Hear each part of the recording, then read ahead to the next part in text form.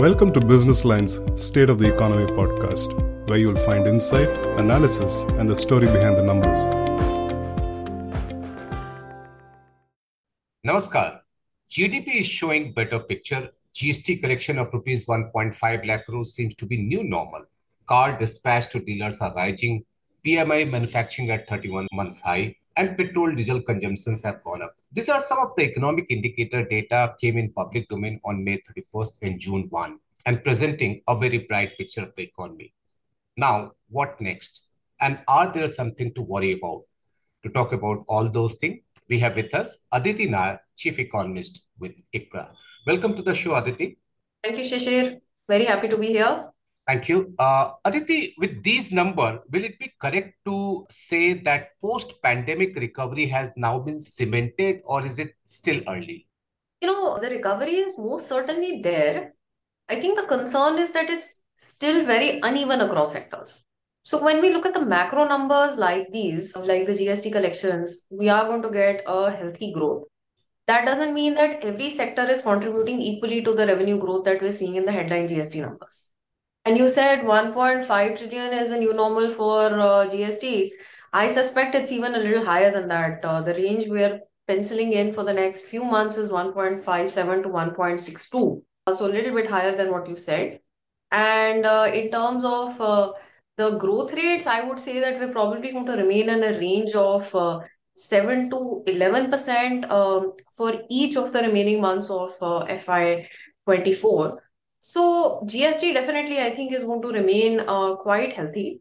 And the year as a whole, we do expect it to be in line with the normal GDP growth of around 10%. But having said that, I'll come back to what the point that I was making earlier. We don't think that every sector is going to contribute equally to the growth.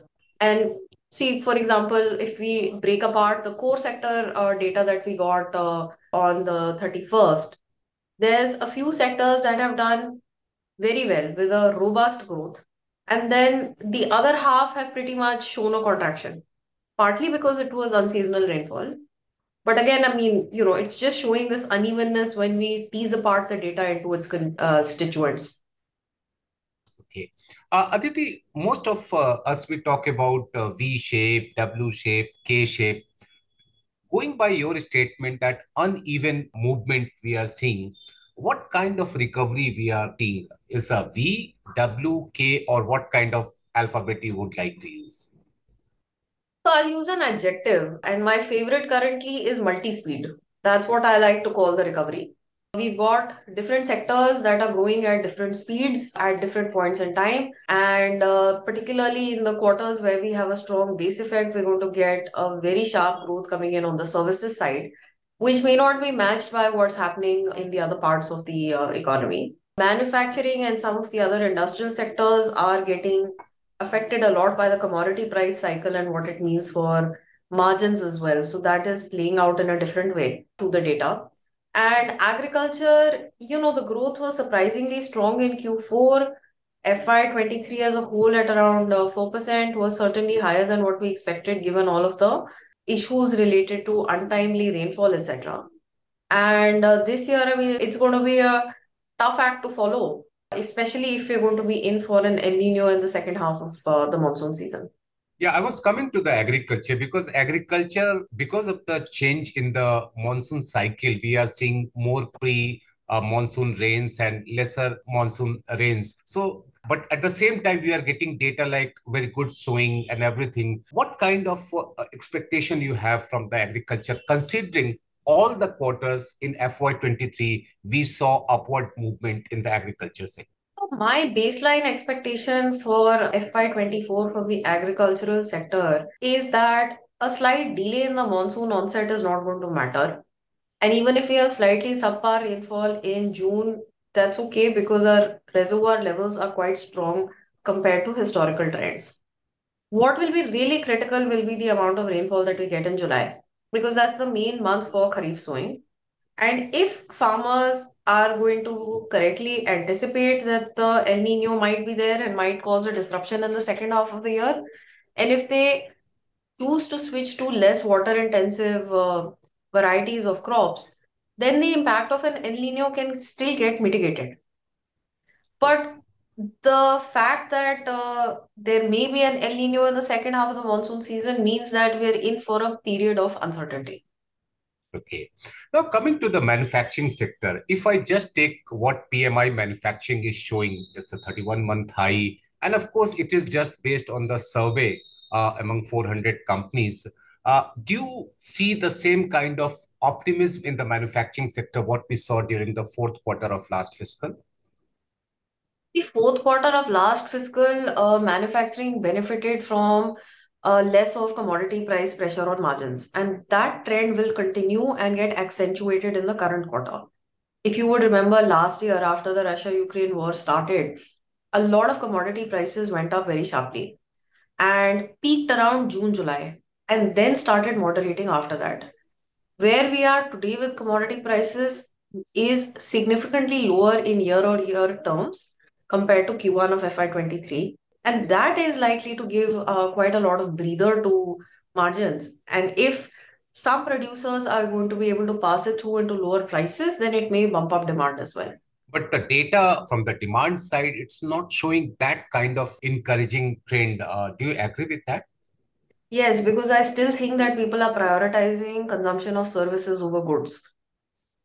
Okay. Now coming to another thing, which is the services. Services, I mean, it seems that more and more people are using services like what we have seen for the in terms of airline travel or in terms of hotel booking. Do you see that this kind of trend in services sector will continue during this first quarter as well as the second quarter? Yes, I do. I actually believe that quite firmly that people will continue to prioritize services over goods for some more time.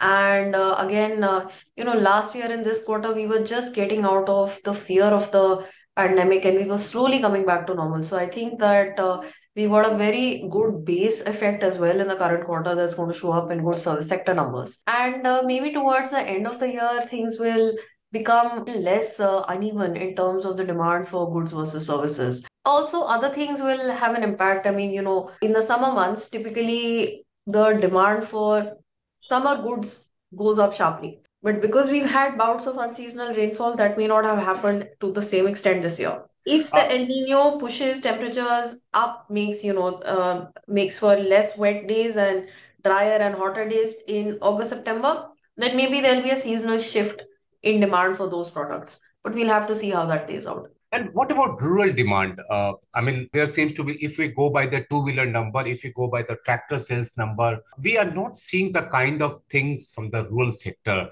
What is your estimate on that?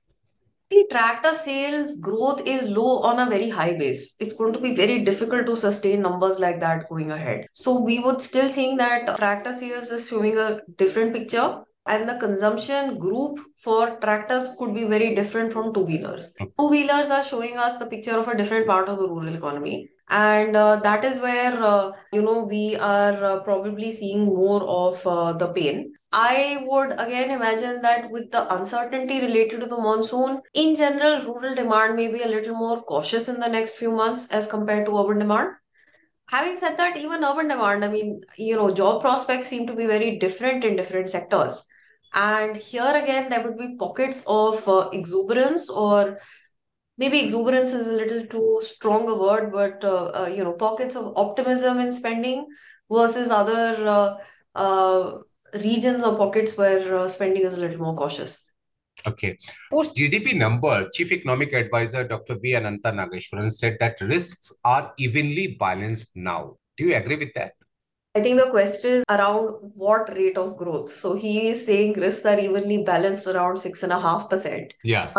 My risks are evenly balanced around 6%. So our baseline growth forecast for FY24 is 6%. We see an upside of 50 basis points if government spending and infrastructure activity kicks off early.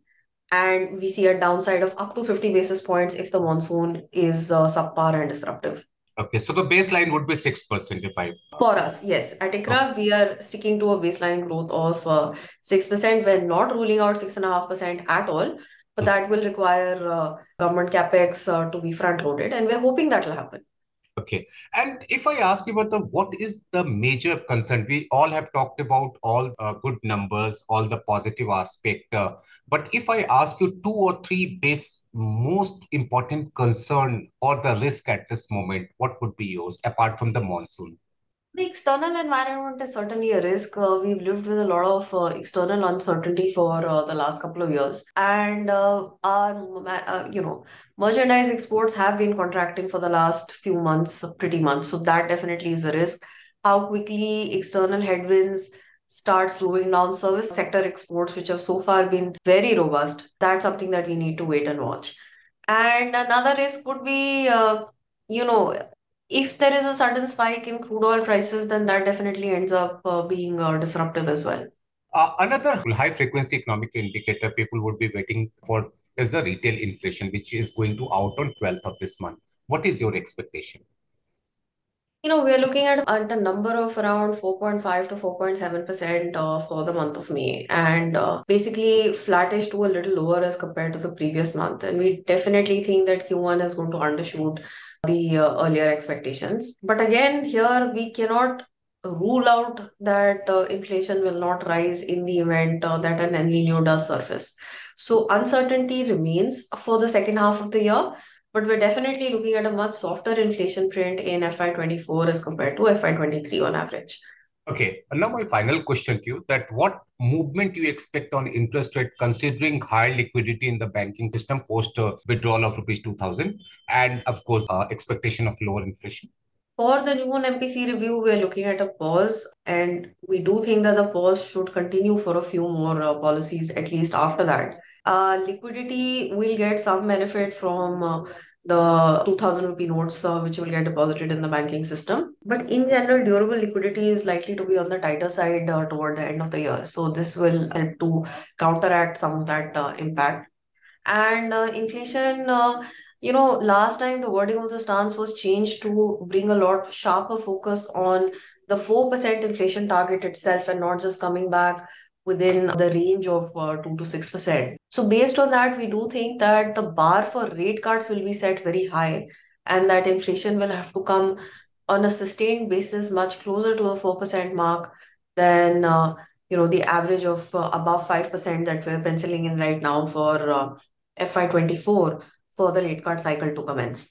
And do you see the stance to be changed to neutral? Not in this policy, because what we understood in the last couple of policies regarding the stance and the threshold to change it, we don't think that those conditions have been met yet. Aditi, thank you very much. Thank you.